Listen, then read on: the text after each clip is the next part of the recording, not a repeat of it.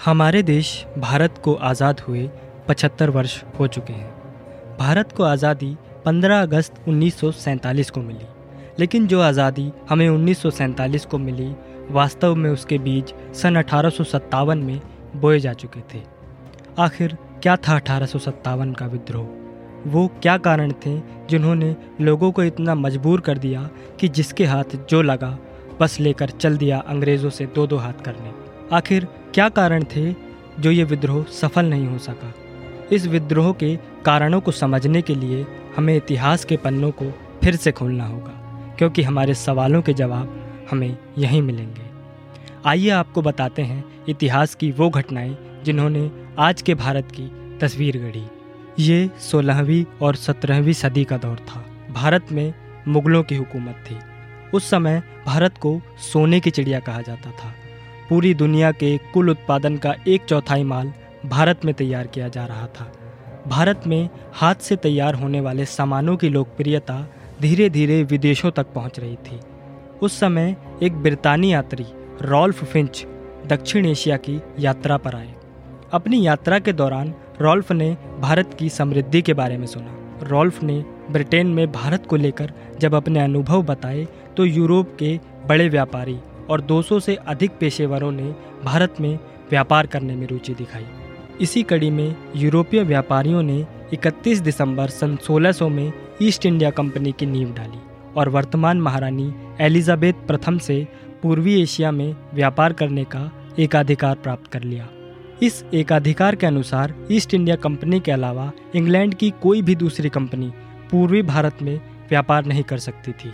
उन दिनों भारत में मुगलों का शासन था और अंग्रेज अफसर इस बात से बेखबर थे कि मुगल बादशाह की इजाज़त के बिना भारत में व्यापार संभव नहीं था। इस समस्या का समाधान तलाशने सन 1615 में ब्रिटिश संसद के सदस्य और राजदूत सर थॉमस रॉ भारत में मुगलों की राजधानी आगरा पहुंचे। उस समय मुगल बादशाह जहांगीर तख्त पर बैठे थे, लेकिन मुगल बादशाह से व्यापार की इजाज़त लेना इतना आसान नहीं था। उन्हें इस कार्य को करने में 3 साल का समय लगा और अंततः वे कामयाब हुए। मुगल बादशाह ने उन्हें भारत के सभी बंदरगाहों समेत सामान बेचने और खरीदने के लिए अन्य जगहों के इस्तेमाल की इजाज़त दी। इन इलाकों में भारत के पश्चिमी तट पर सूरत, बम्बई और पूर्वी तट पर मद्रास और कलकत्ता, जिसे आज हम कोलकाता के नाम से जानते हैं, अहम थे। शायद उस समय किसी ने इस बात की कल्पना भी नहीं की होगी कि एक दिन यह कंपनी अपने से 20 गुना बड़े देश पर शासन करेगी। बादशाह से इजाज़त मिलने के बाद ईस्ट इंडिया कंपनी ने सन 1651 में हुगली में अपना पहला कारखाना खोला और व्यापार की शुरुआत की। अंग्रेज़ों ने भारत से सूत, पोटेशियम नाइट्रेट और चाय खरीदकर विदेशों में महंगे दामों पर बेची और खूब मुनाफा कमाया। अंग्रेज़ों का सीधा सा लक्ष्य व्यापार को बढ़ाना था। धीरे धीरे ईस्ट इंडिया कंपनी ने मुगल सम्राट को बिना शुल्क दिए व्यापार करने के लिए भी राजी कर लिया। इससे बड़ी घटना तब हुई जब सन 1670 में ब्रिटिश सम्राट चार्ल्स द्वितीय ने ईस्ट इंडिया कंपनी को विदेशों में युद्ध लड़ने और उपनिवेश स्थापित करने की इजाज़त भी दे दी। जब ईस्ट इंडिया कंपनी बिना शुल्क दिए व्यापार करने लगी तो बंगाल में राजस्व यानी टैक्स की वसूली में कमी आने लगी, जिसके चलते बंगाल के नवाबों ने ईस्ट इंडिया कंपनी पर प्रतिबंध लगाने शुरू कर दिए। इस कारण बंगाल के तत्कालीन नवाब सिराजुद्दौला और ईस्ट इंडिया कंपनी के अफसरों के बीच टकराव बढ़ता गया और परिणाम स्वरूप सन 1756 में प्लासी का युद्ध हुआ। लगभग 1 साल के बाद सन 1757 में ब्रिटिश जनरल रॉबर्ट क्लाइव के नेतृत्व में बंगाल के नवाब सिराजुद्दौला की हार हुई। इसके बाद बंगाल में कई नवाब हुए, लेकिन ईस्ट इंडिया कंपनी से उनका टकराव जारी रहा, जिसे देखते हुए मुगल सम्राट ने सन 1765 में ईस्ट इंडिया कंपनी को बंगाल की दीवानी सौंप दी। इसी के साथ धीरे धीरे कंपनी ने अन्य भारतीय रियासतों पर भी सहायक संधि के जरिए कब्जा करना शुरू कर दिया। अब तक आपने समझा कि किस तरह ईस्ट इंडिया कंपनी के रूप में अंग्रेज व्यापार के मकसद से भारत आए और उनकी इच्छाएं बढ़ते बढ़ते इतनी बढ़ गईं कि उन्होंने भारत जैसे विशाल देश पर अपना साम्राज्य स्थापित कर लिया। अब हम जानते हैं उन कारणों के बारे में जिन्होंने आम जनता से लेकर शासकों तक को विद्रोह के लिए मजबूर कर दिया। 1857 के विद्रोह में सबसे पहला और अहम कारण था अंग्रेज़ों की अपने साम्राज्य को फैलाने की नीति, जिसके तहत अंग्रेज़ों ने कई भारतीय रियासतों पर सहायक संधि लागू कर दी थी। सहायक संधि के अनुसार रियासतों को अपनी सेना समाप्त कर ब्रिटिश सेना को स्वीकार करना पड़ता था और बदले में भारतीय शासकों को ब्रिटिश सेना को भुगतान भी करना पड़ता था।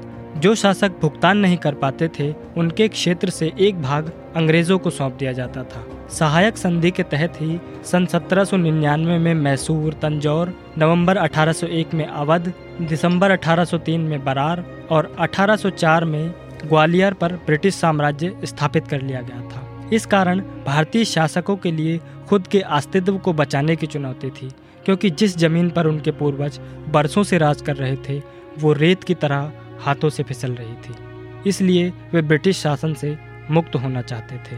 भारतीय रियासतों पर अंग्रेज़ों के अधिकार के बाद वहाँ की जनता बुरी तरह प्रभावित हुई, क्योंकि अंग्रेज़ों ने इस्तिमरारी बंदोबस्त के तहत लगान की रकम इतनी ज़्यादा बढ़ा दी थी कि किसानों और आम मजदूरों के लिए उसे चुका पाना लगभग असंभव था। कई बार स्थिति इतनी दयनीय हुआ करती थी कि अकाल के समय में लोगों को लगान के बदले अपने बच्चों को दास के रूप में बेचना पड़ता था।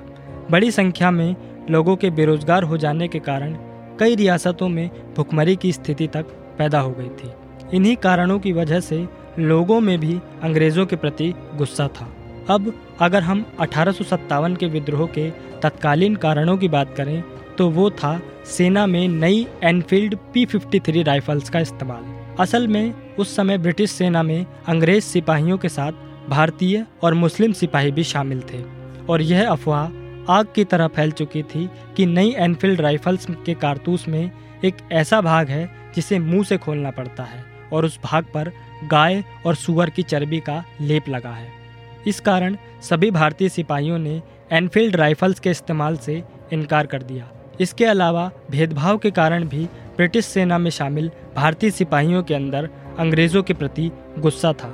कारतूस का विरोध करने में सबसे बड़ी भूमिका एक भारतीय सिपाही की थी, जिनका नाम था मंगल पांडे, जिन्हें अंग्रेज़ों द्वारा फांसी की सज़ा दे दी गई थी। इसके अलावा 1857 में गवर्नर जनरल लॉर्ड डलहौजी द्वारा एक ऐसी नीति को लागू कर दिया गया जिसके तहत जिस राजा का कोई उत्तराधिकारी नहीं होगा वो राज्य ब्रिटिश सत्ता के अधीन हो जाएंगे और वो राजा किसी उत्तराधिकारी को गोद भी नहीं ले सकता था।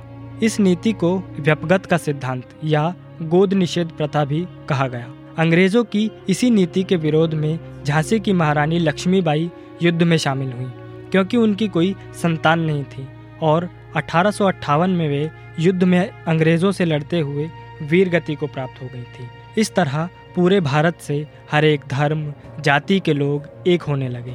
इन सभी लोगों की समस्याएं अलग अलग थी, लेकिन समस्याओं का कारण केवल एक था, ब्रिटिश साम्राज्य। कष्ट और शोषण के लंबे दौर के बाद तारीख आई 10 मई 1857, जब दिल्ली से 64 किलोमीटर दूर मेरठ के गैरिसन शहर में ईस्ट इंडिया कंपनी की सेना में भारतीय सिपाहियों ने विद्रोह कर दिया। शुरुआत में सैनिकों से बनी पैदल सेना ने मोर्चा संभाला और फिर आसपास के गांवों के लोग भी विद्रोह में शामिल हो गए। पहले सिपाहियों ने उन जगहों पर कब्जा करना शुरू किया जहां हथियार और गोला बारूद रखे हुए थे। इसके बाद उन्होंने अंग्रेज़ों पर निशाना साधा और उनके बंगले, साजो सामान सभी को जलाना शुरू किया। विद्रोहियों ने मेरठ शहर को दिल्ली से जोड़ने वाली टेलीग्राफ लाइन को भी काट दिया।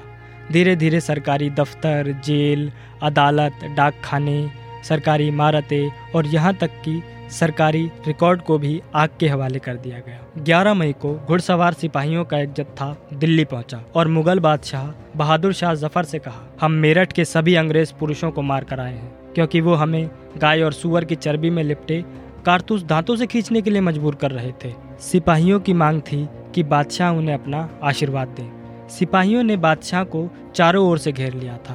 बादशाह के पास उनकी बात मानने के अलावा और कोई रास्ता नहीं था। इसी बीच सिपाहियों का एक दूसरा जत्था दिल्ली में दाखिल हो गया और बहुत सारे अंग्रेज अफसरों को मार डाला। साथ ही दिल्ली के अमीर लोगों पर भी हमले किए और लूटपाट मचाई। 12 और 13 मई 1857 को उत्तर भारत में शांति रही, लेकिन जैसे ही यह खबर फैली कि दिल्ली पर विद्रोहियों ने कब्जा कर लिया है और बहादुर शाह जफर ने विद्रोह को अपना समर्थन भी दे दिया है, हालात तेजी से बदलने लगे।